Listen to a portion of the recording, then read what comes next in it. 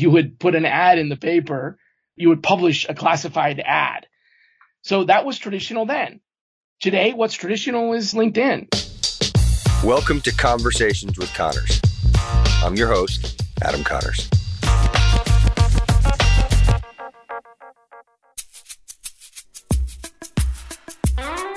Today, the term sourcer is just a regular word, term, or position within the world of human resources that we refer to without giving it a second thought. In the upcoming podcast, we get a chance to meet the man that essentially created the term and the role that is now in almost every major corporation in America, if not the world. That man is Shally Steckerl. During our conversation, we get an opportunity to learn about Shally and all the other accomplishments that he's had, like being an author, an entrepreneur, and a professor, as well as how he gives back to the community. Shally's also a regular speaker at the HR leadership conferences all over the world and has been featured on NPR and the Wall Street Journal. Shally's a true entrepreneur and an inspiration on so many levels. But rather than letting me tell you about it, I encourage you to listen for yourself. So stay tuned and enjoy my conversation with Shally Steckerl.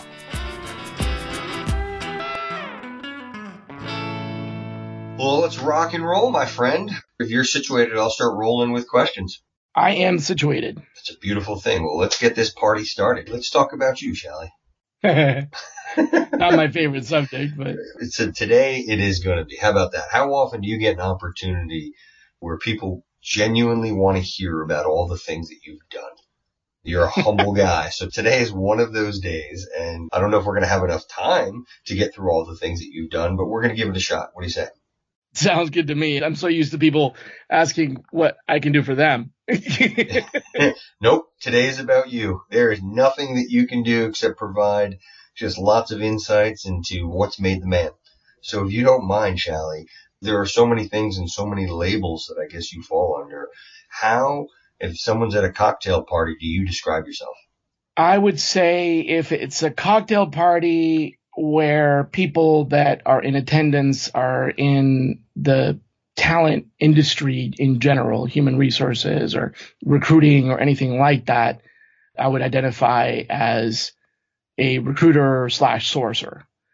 But if it's a completely different industry, like it's a bunch of professionals or executives in a different sector completely, I just talk about, generally speaking, the discipline of competitive intelligence research, because that's a little bit more cross-industry and that exists in just about every kind of business you can imagine.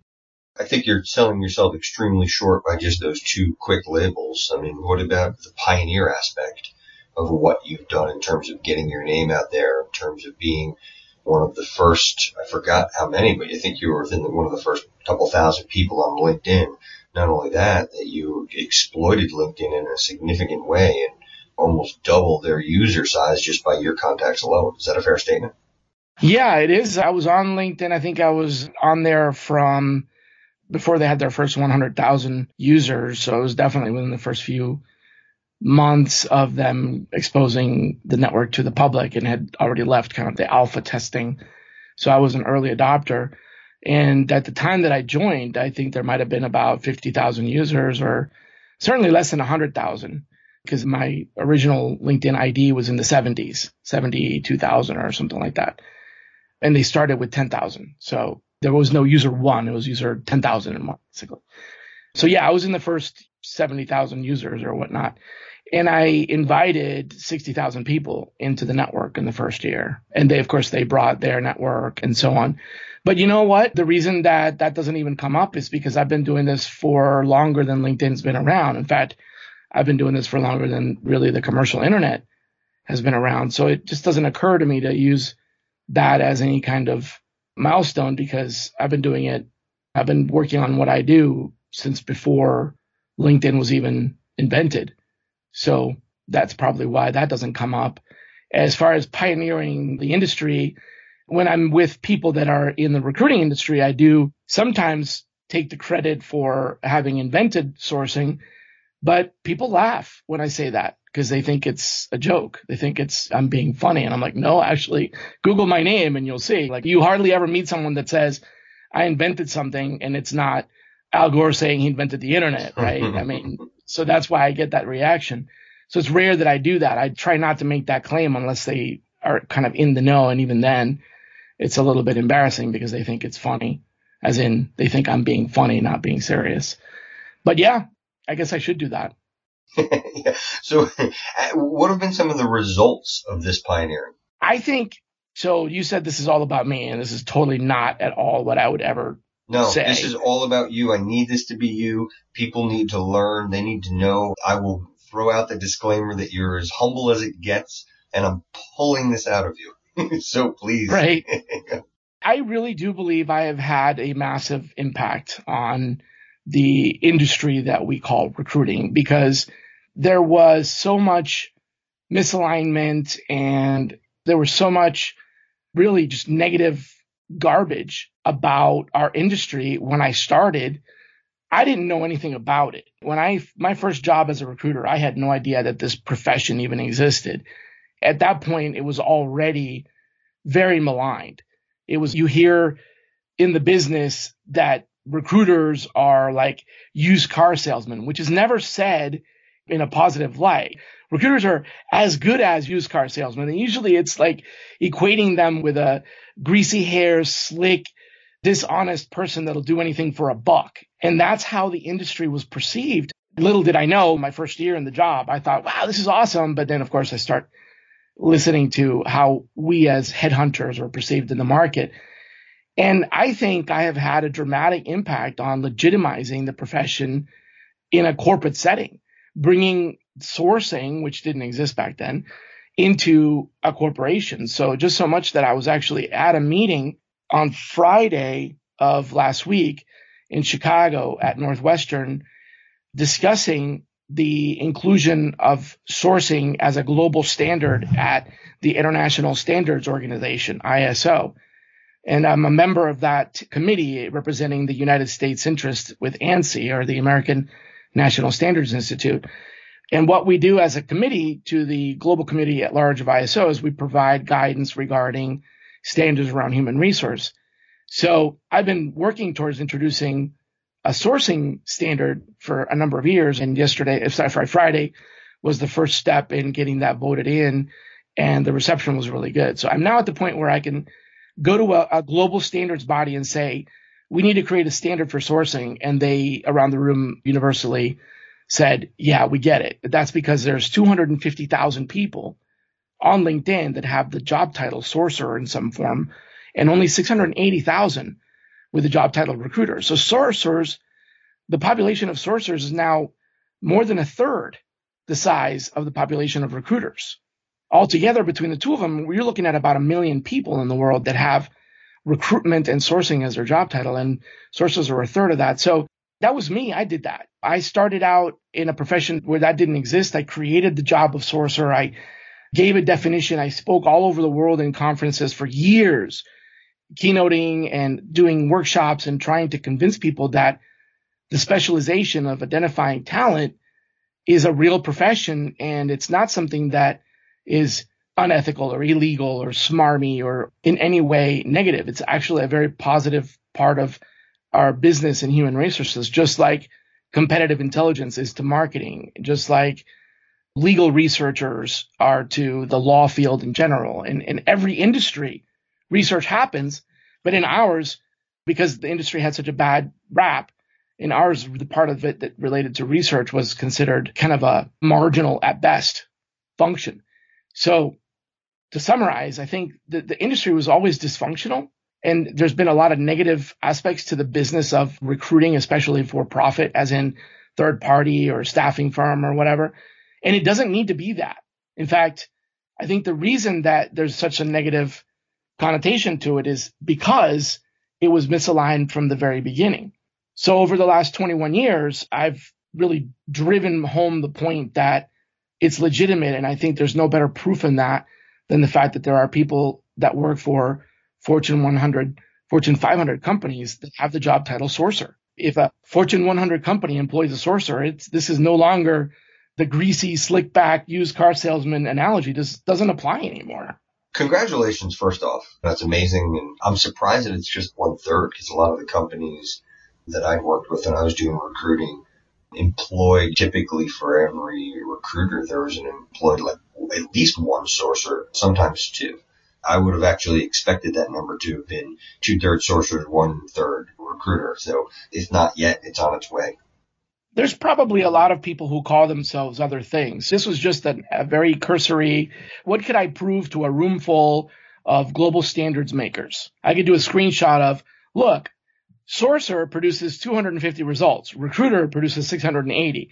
I'm sure there are plenty of other job titles that are similar to Recruiter, such as recruitment consultant, and I can't name them all. So there's probably a lot more. I just did a cursory search on those two. So yeah, but you're right. It just proves the point, though. Now, and then for those who aren't familiar with that term sourcer, what's your literally textbook definition of a sourcer? So to me, the textbook definition, which is, of course, I wrote the textbook. So I get to say this is what sourcing is because I actually wrote the textbook. How often do you get to do that, right? So the textbook definition, sourcing is the specialized discipline of proactively identifying and engaging with talent that is not found in traditional means or via traditional means. That's significant because sourcing essentially is the definition of what's innovation about recruiting. Historically, the role of the sourcer has been a subsegment of the responsibilities included in recruitment, which in turn are a subsegment of the responsibilities included in talent management and in human resources as a profession. But sourcing is that specialization where we are proactively going out to finding and reaching out to and talking to people that would not consider employment with that company because they're not actively looking and they're not finding that company through whatever is considered normally traditional or standard at the time. 20 years ago, standard would have been something like the online career center that later became Monster would have been included in your standard methodologies along with classified ads, right? You remember those days we talked about that you would put an ad in the paper, you would publish a classified ad. So that was traditional then. Today, what's traditional is LinkedIn. So when something that sourcing pioneers and becomes mainstream and recruiters start using it, then sourcing moves on to the next thing because the job of the sourcer is to find people that the recruiters are not finding because they either don't have the time, don't have the means, don't have the skill or the training or whatever. It's not a put down on recruiting. It's a specialization. Recruiters have a lot of other things that they need to do, including finding people. So sourcing comes in when the recruiters don't have the time, the means, the bandwidth to go out and do that hard job of finding and engaging people that are not easily found. What makes a great sourcer, in your opinion, these days? Things have changed. What are some of the tools, tactics, tips that make a good sourcer? The sourcer's job description has always included the component of experimentation, taking risks, and thinking outside of the traditional. So as it grows, the profession typically tends to include technology just because technology enables us to do our job, but it's not tied to technology. So sourcers are not necessarily technical people. A lot of them are because there are a lot of tools that enable us to do our job. But without technology, we could still do it. So what's changed is there's more technology to help us do our job. But what hasn't changed is we're still all about finding the unfindable. We're about making the connection, lateral leaps that take us to the places where people hide, not intentionally, but where people are in their natural habitat. So sourcing has always been a job that requires a great deal of curiosity and problem solving. And more these days, some technological savvy, although, like I said, it's not required. Also, sourcing could include, in some cases, the ability to have strong social engineering and communication skills. But like the same as with technology, that's not required. In other words, a sourcer can be very good at what they do with or without technology, and they can be very good at what they do with or without having great social engineering and persuasion skills. But both of those also would enhance the job. So a part of the sourcer's role is to be able to talk to people and pull information from them, like a journalist, like an investigative reporter. They can also do the same thing with databases, like a librarian. So a sourcer is part journalist, part librarian, part recruiter, if that makes sense. Oh, yeah. Maybe a little bit of technologist thrown in there too. So funny you mentioned 20 years ago, you mentioned Monster. I've got to assume you remember this also because I started in the business, I think it was 98, 97, somewhere around there. And the first 2 weeks that I was there, we were currying resumes to clients. This was in Manhattan, as well as using the fax machine. And to your point, when we had a pretty significant search, I actually used to hire librarians on the side to help and I guess, quote unquote, help me source without realizing that that's what they were doing. Exactly. So you've written a couple books regarding sourcing, correct? That's right. Can you tell me about the latest book that's coming out? The latest book is actually out, and it's on our website. The website is tsi-corp.com. The TSI stands for The Sourcing Institute, but we are no longer calling ourselves The Sourcing Institute for a number of reasons. We've kind of, like a lot of other companies, rebranded and kept our initials. So TSI-corp. And if you go there, you'll see the book is called The Sourcing Method. And what's different about this book from the previous sourcing related books is the first one that I did was really more of a research report on breaking news. There's this new discipline called sourcing, and it included things like a glossary and a catalog of all the different tools that were available at the time. It really was a research report. The second one was much more of a book where it tried to tie the concepts together, still by the same publisher. That publisher decided to move away from being a research report / book publisher. So I ended up going with another publisher. And with that publisher, we created the third version, which was an entirely different book, still the same fundamentals and still about sourcing, but it was called the Talent Sourcing and Recruitment Handbook. And that ended up being more of a tome, more of a desktop reference. And actually, I used it as my textbook when I taught at Brandman University and Temple University when I taught the recruiting curriculum. So it became more of a textbook. Then this version is a real book. You can pick it up. You can read it front to back. It is a story that unfolds. It is all nonfiction, mind you, but it really goes through the genesis of how sourcing is really sui generis, how it is a subject matter onto its own, a specialized discipline, how it came about, and then launches into the method, which is a series of workflows that help you organize the activity and the concepts around identifying talent, because it's a lot more complicated than it used to be. Who's the audience? Yeah, the audience for this book is anyone who is searching for talent. And that's the biggest difference, I think, between the audience for this book and all the others. The first book was written for people that were in the recruiting industry and didn't know sourcing. And it was like, hey, look, there's this new thing called sourcing. The audience for the second book was much the same, but more refined, more educated. So a deeper dive and more content. The third book, the audience for that was essentially recruiters that wanted to learn, and also people that were in the HR discipline that wanted to learn the science of sourcing. This one is for anyone that is looking for people. So it can be translated to finding other members for your organization, finding people that owe you money. It can be really translated to a lot of other things. It's not written for that audience, but it works. Let's talk about that for a second, because I think that's a really good point that you bring up about how sourcing is a skill set that translates not just to recruiting. Do you mind kind of going on a tangent for a second on this one? Not at all. Let's just use that money for a person. Let's just say someone owes you money. What is it that you're teaching that some of these other, I guess, investigative reporters or sleuths or whoever it is out there, what aren't they doing that you're teaching? So part 2 of the book, which starts basically in page 39, part 1 is really just the definition for the industry. So if you skipped part 1 and went right to page 39, that would be where you actually start the process of research. And it begins with understanding and defining the need. What is it that you're really looking for?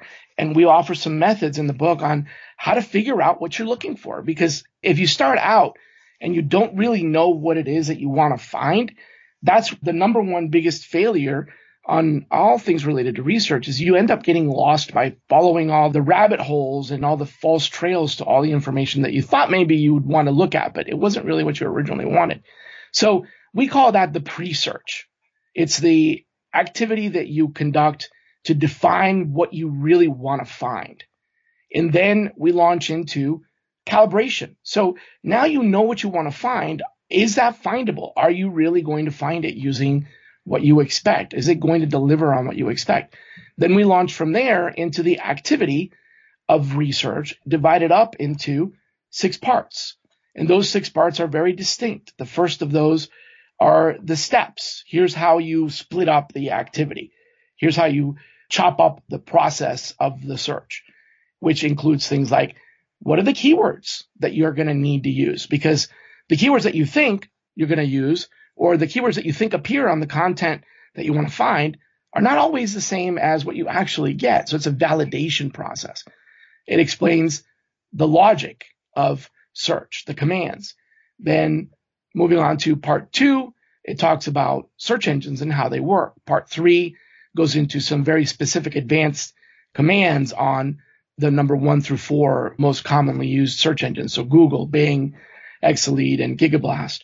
Then part 4 are the advanced techniques. That's where you start digging into like identifying people based on search engines that look at headshots and search engines that do deep web research. Part 5 then goes into social media, LinkedIn, Facebook, and so on.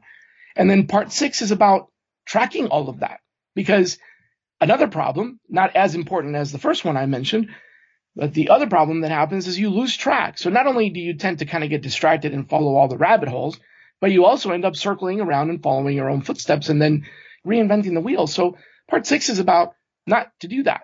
It's about tracking where you've been so you can go to the places that worked when you need to again, and also so you don't go to the places that didn't work next time, and so you don't repeat the things you've already done on the same search. Then there's another component that has to do with reaching out, and now that is, how do you find contact information?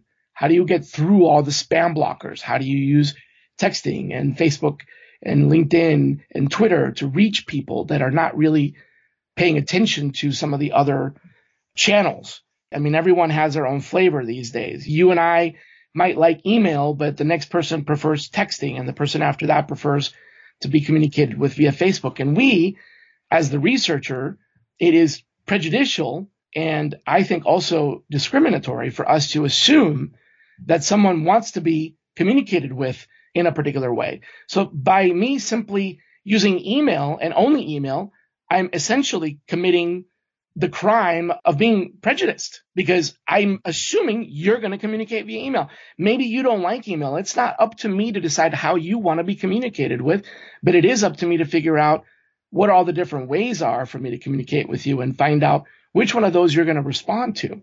I can't determine if you're a Facebook communicator, a Twitter communicator, a texter, or an emailer until I actually communicate with you in all 4 of those and figure it out. I have to ask you, how do you prefer to be communicated with? It didn't used to be that way because we only had one choice, face-to-face. But then came the telegraph and print media and radio and television, and now email and phone calls are part of the internet, as well as texting and things that are not necessarily texting but do go through the phone, your Facebook messaging and all that. So maybe we didn't used to have to ask someone, Adam, when I communicate with you, what is your preferred method of communication?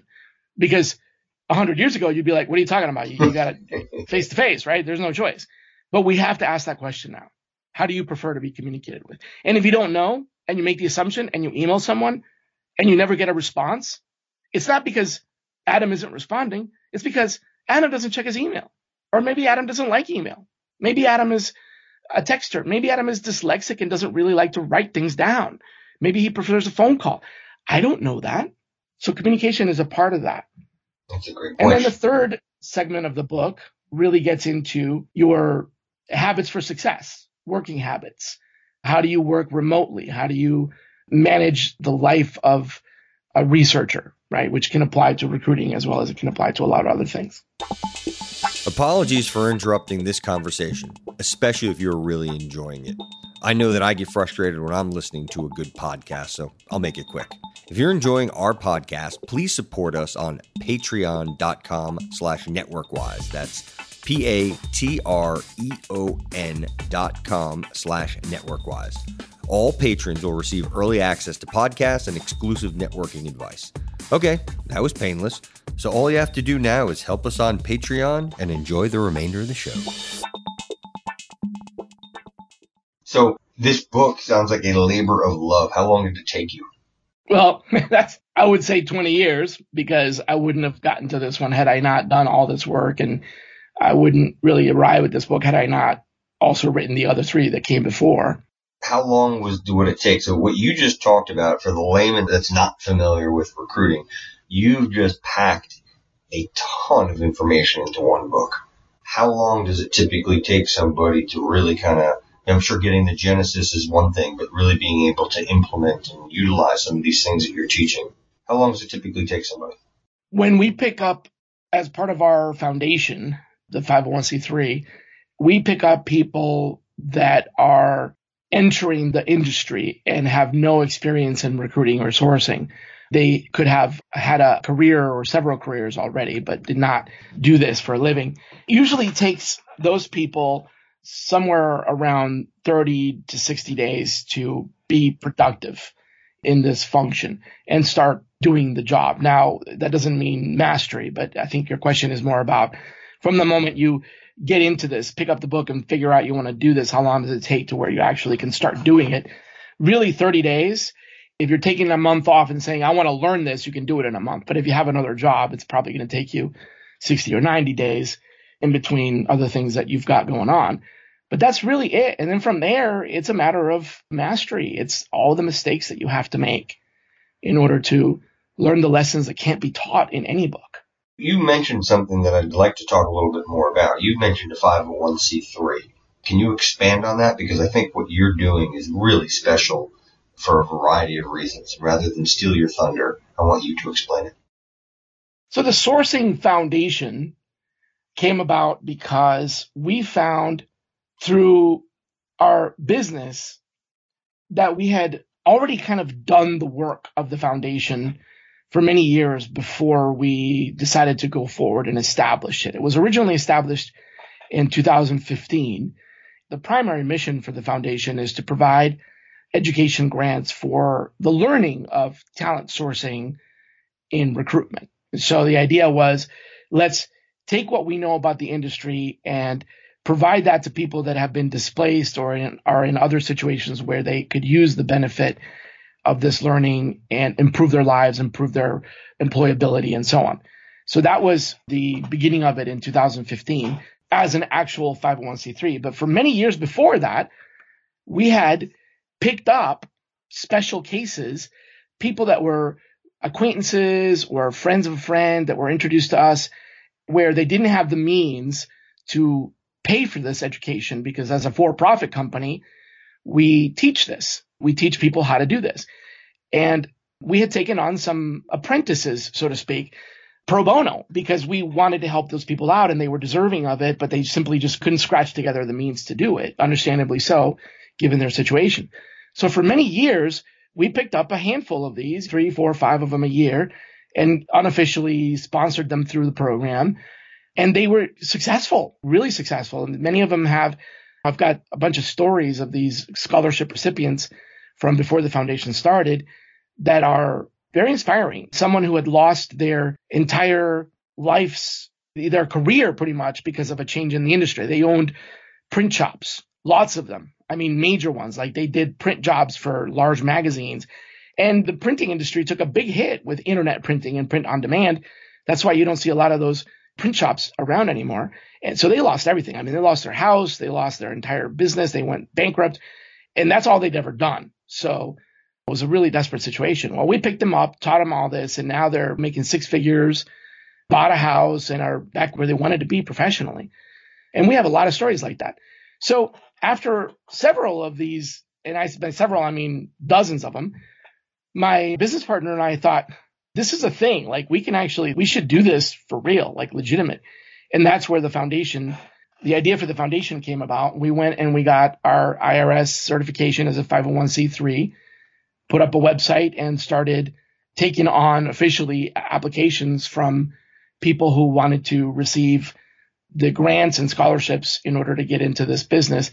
And now the foundation's charters have extended to a couple of other missions as well. So in addition to our main mission, which is really to directly address unemployment by providing sourcing and recruiting education to people that are displaced, we also added a couple of others.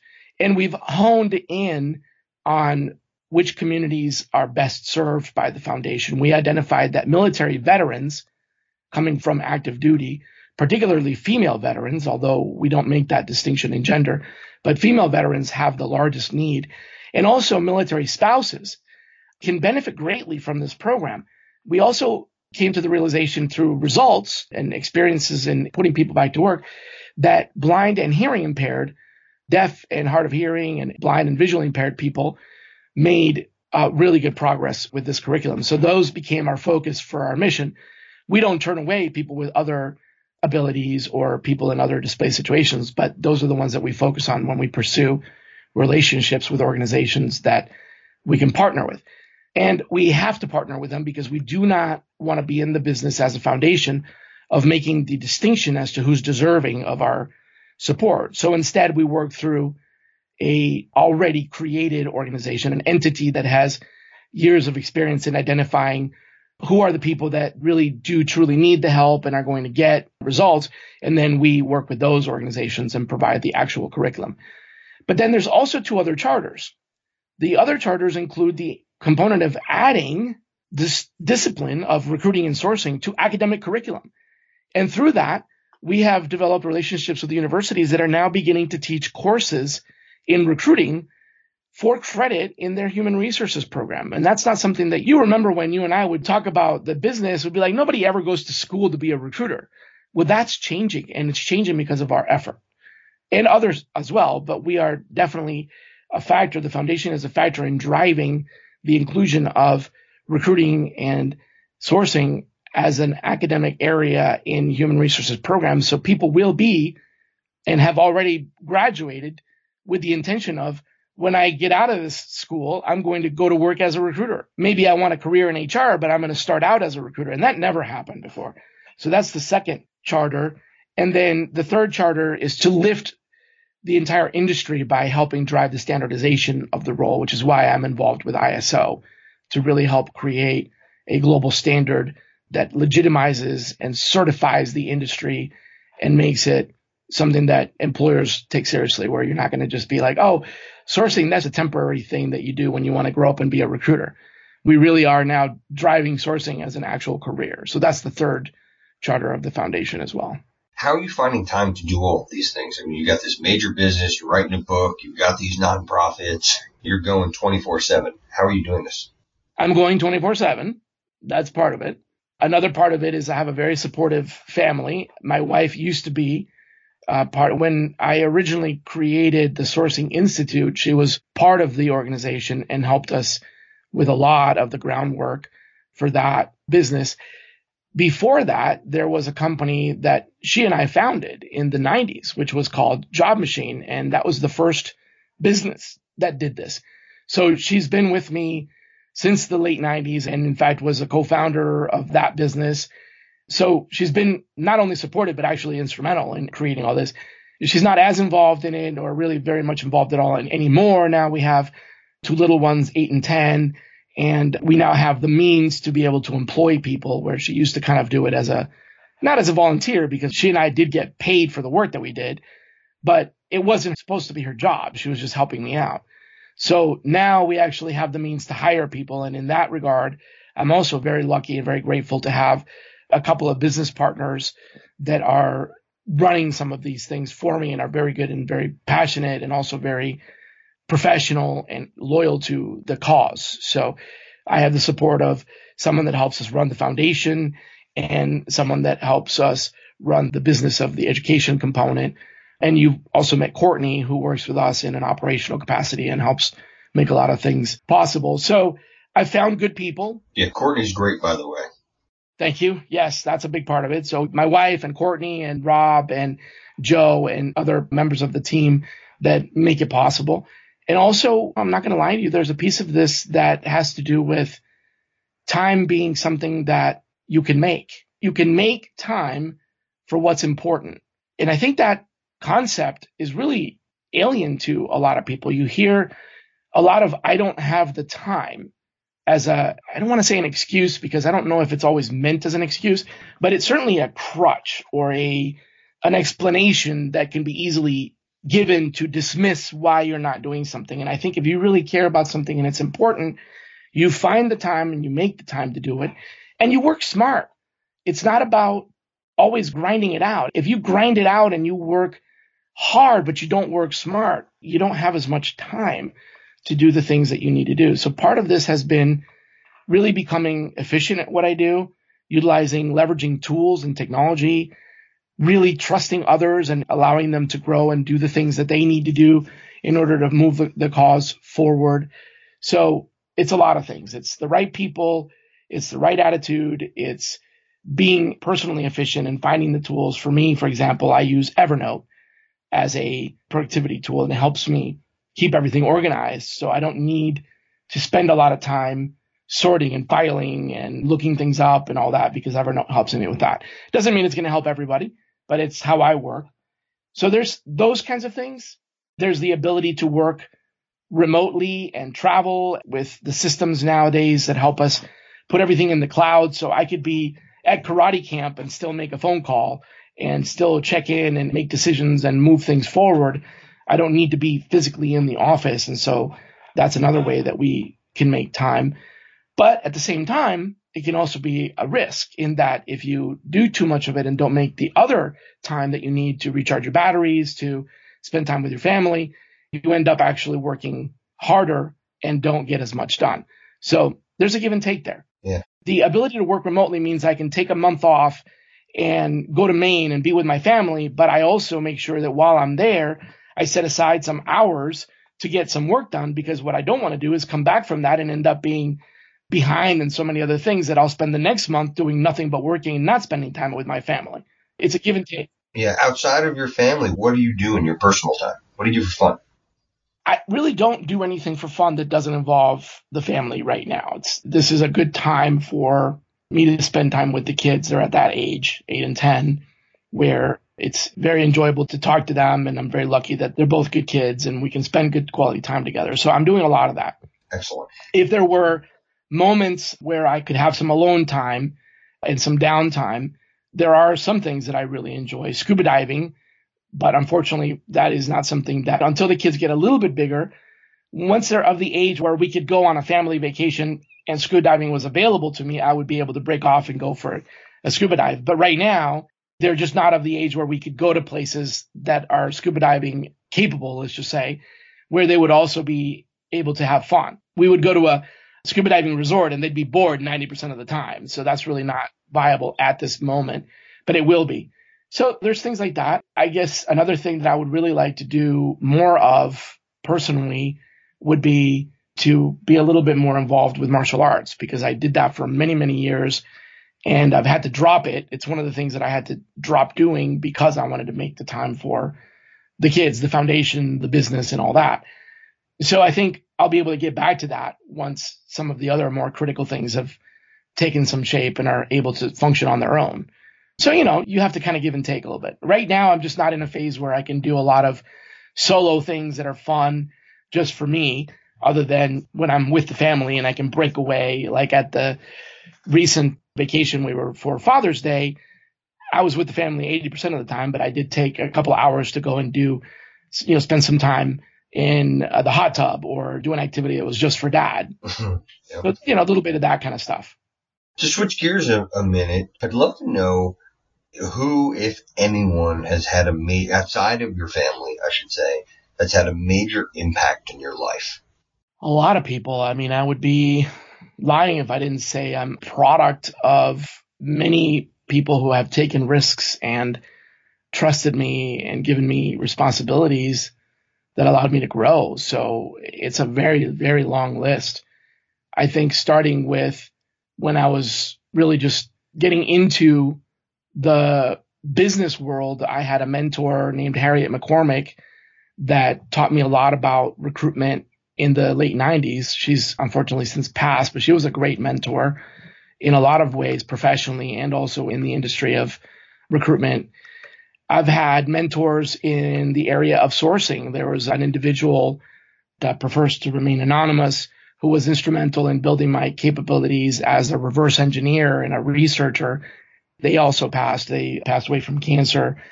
And they were a very reserved, very private individual that quietly impacted the world in a way that I think the world will never know, because they created a lot of people like me. They enabled a lot of people like me to go out and ask these tough questions.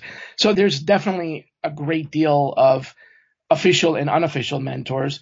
Going way back to when I was growing up, I had some tough love from martial arts instructors, and in college, some tough love from elders in my university and professors and things like that. The list is really too long to just... Yeah, that's a tough question. I could write a book on that, you know? It really is.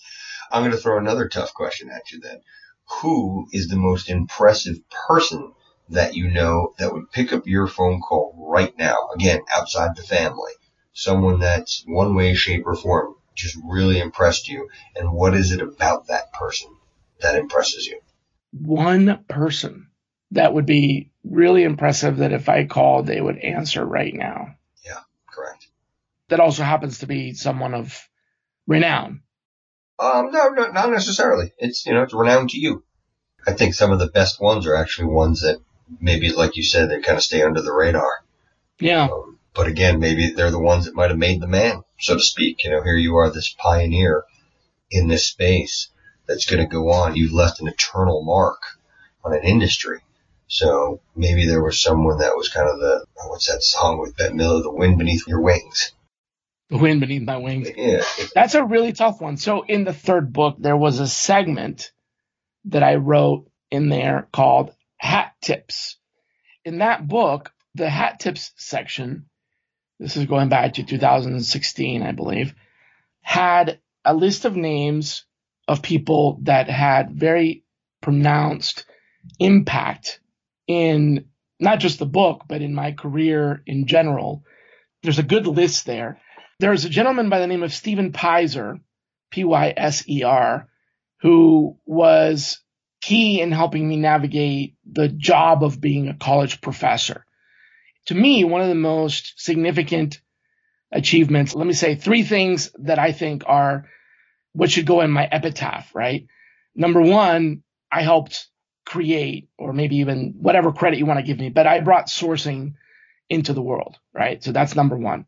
Number two, I got to teach at a university, and I'm talking about a top 10 school.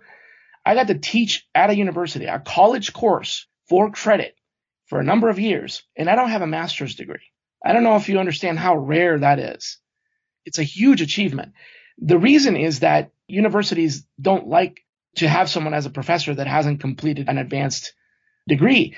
It's kind of counterintuitive to the whole academic world.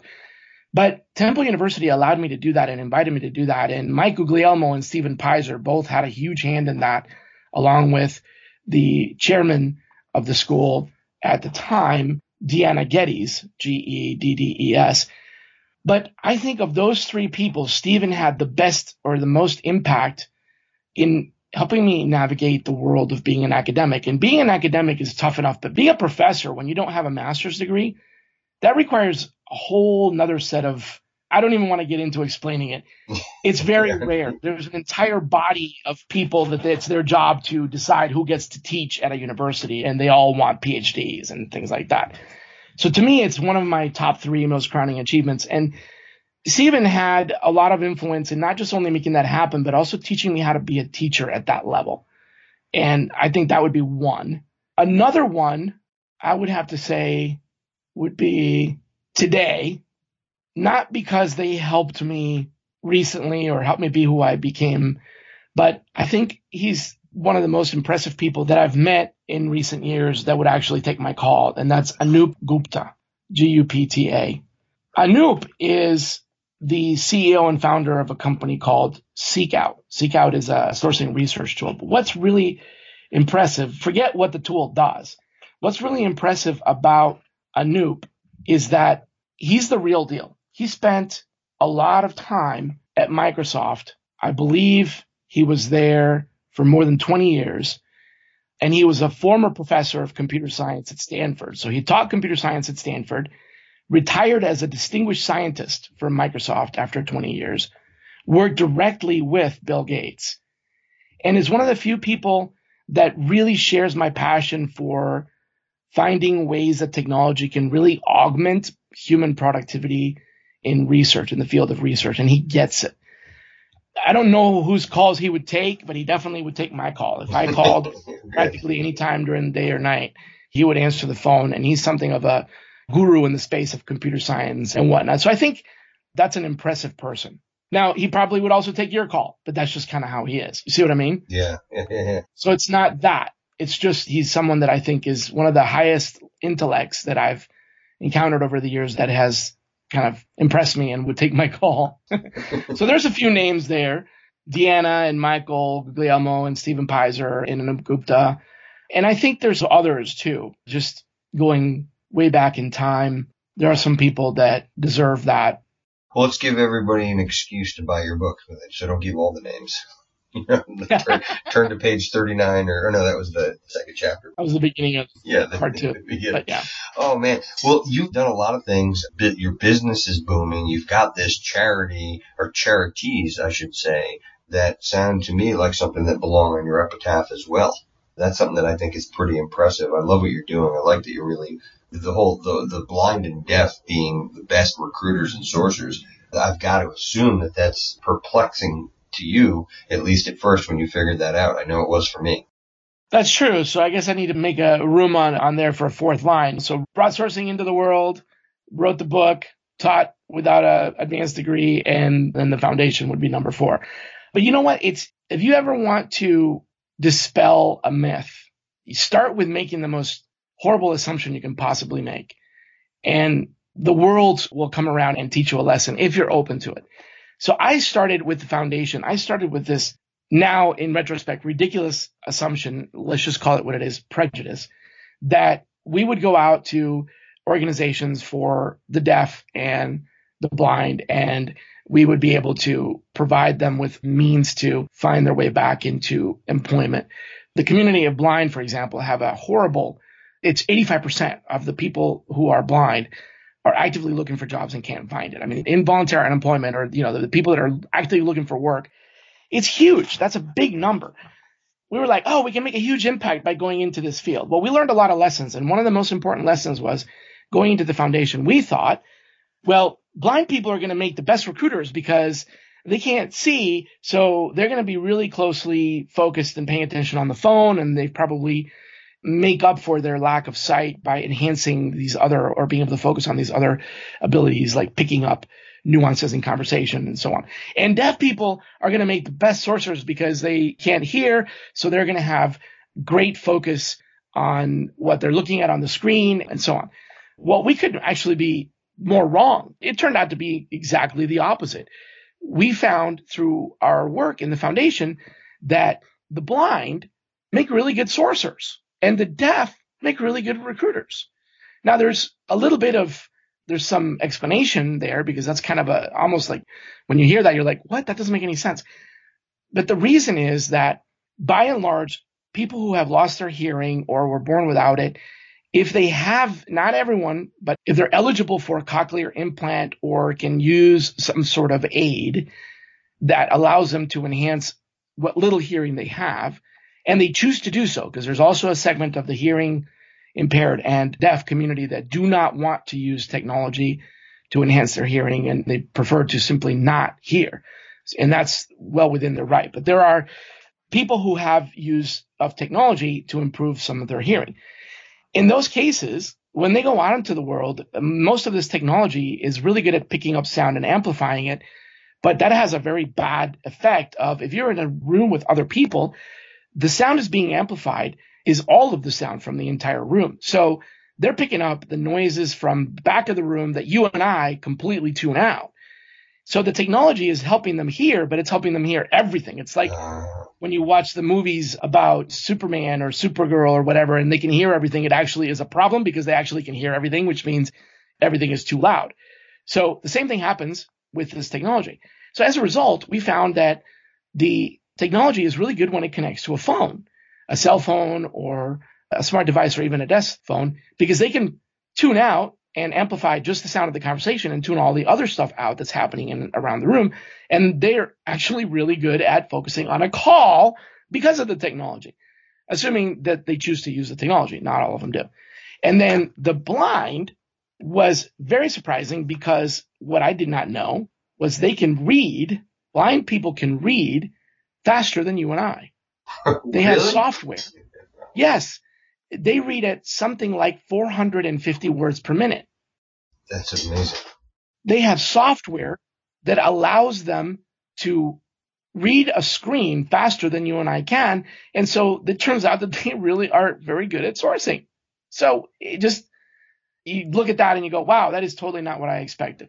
Now, blind people can also make good recruiters and deaf people can make good sourcers. I'm not saying that it's always the opposite, but we were just very shocked to find out just how different our perception was from what really happens.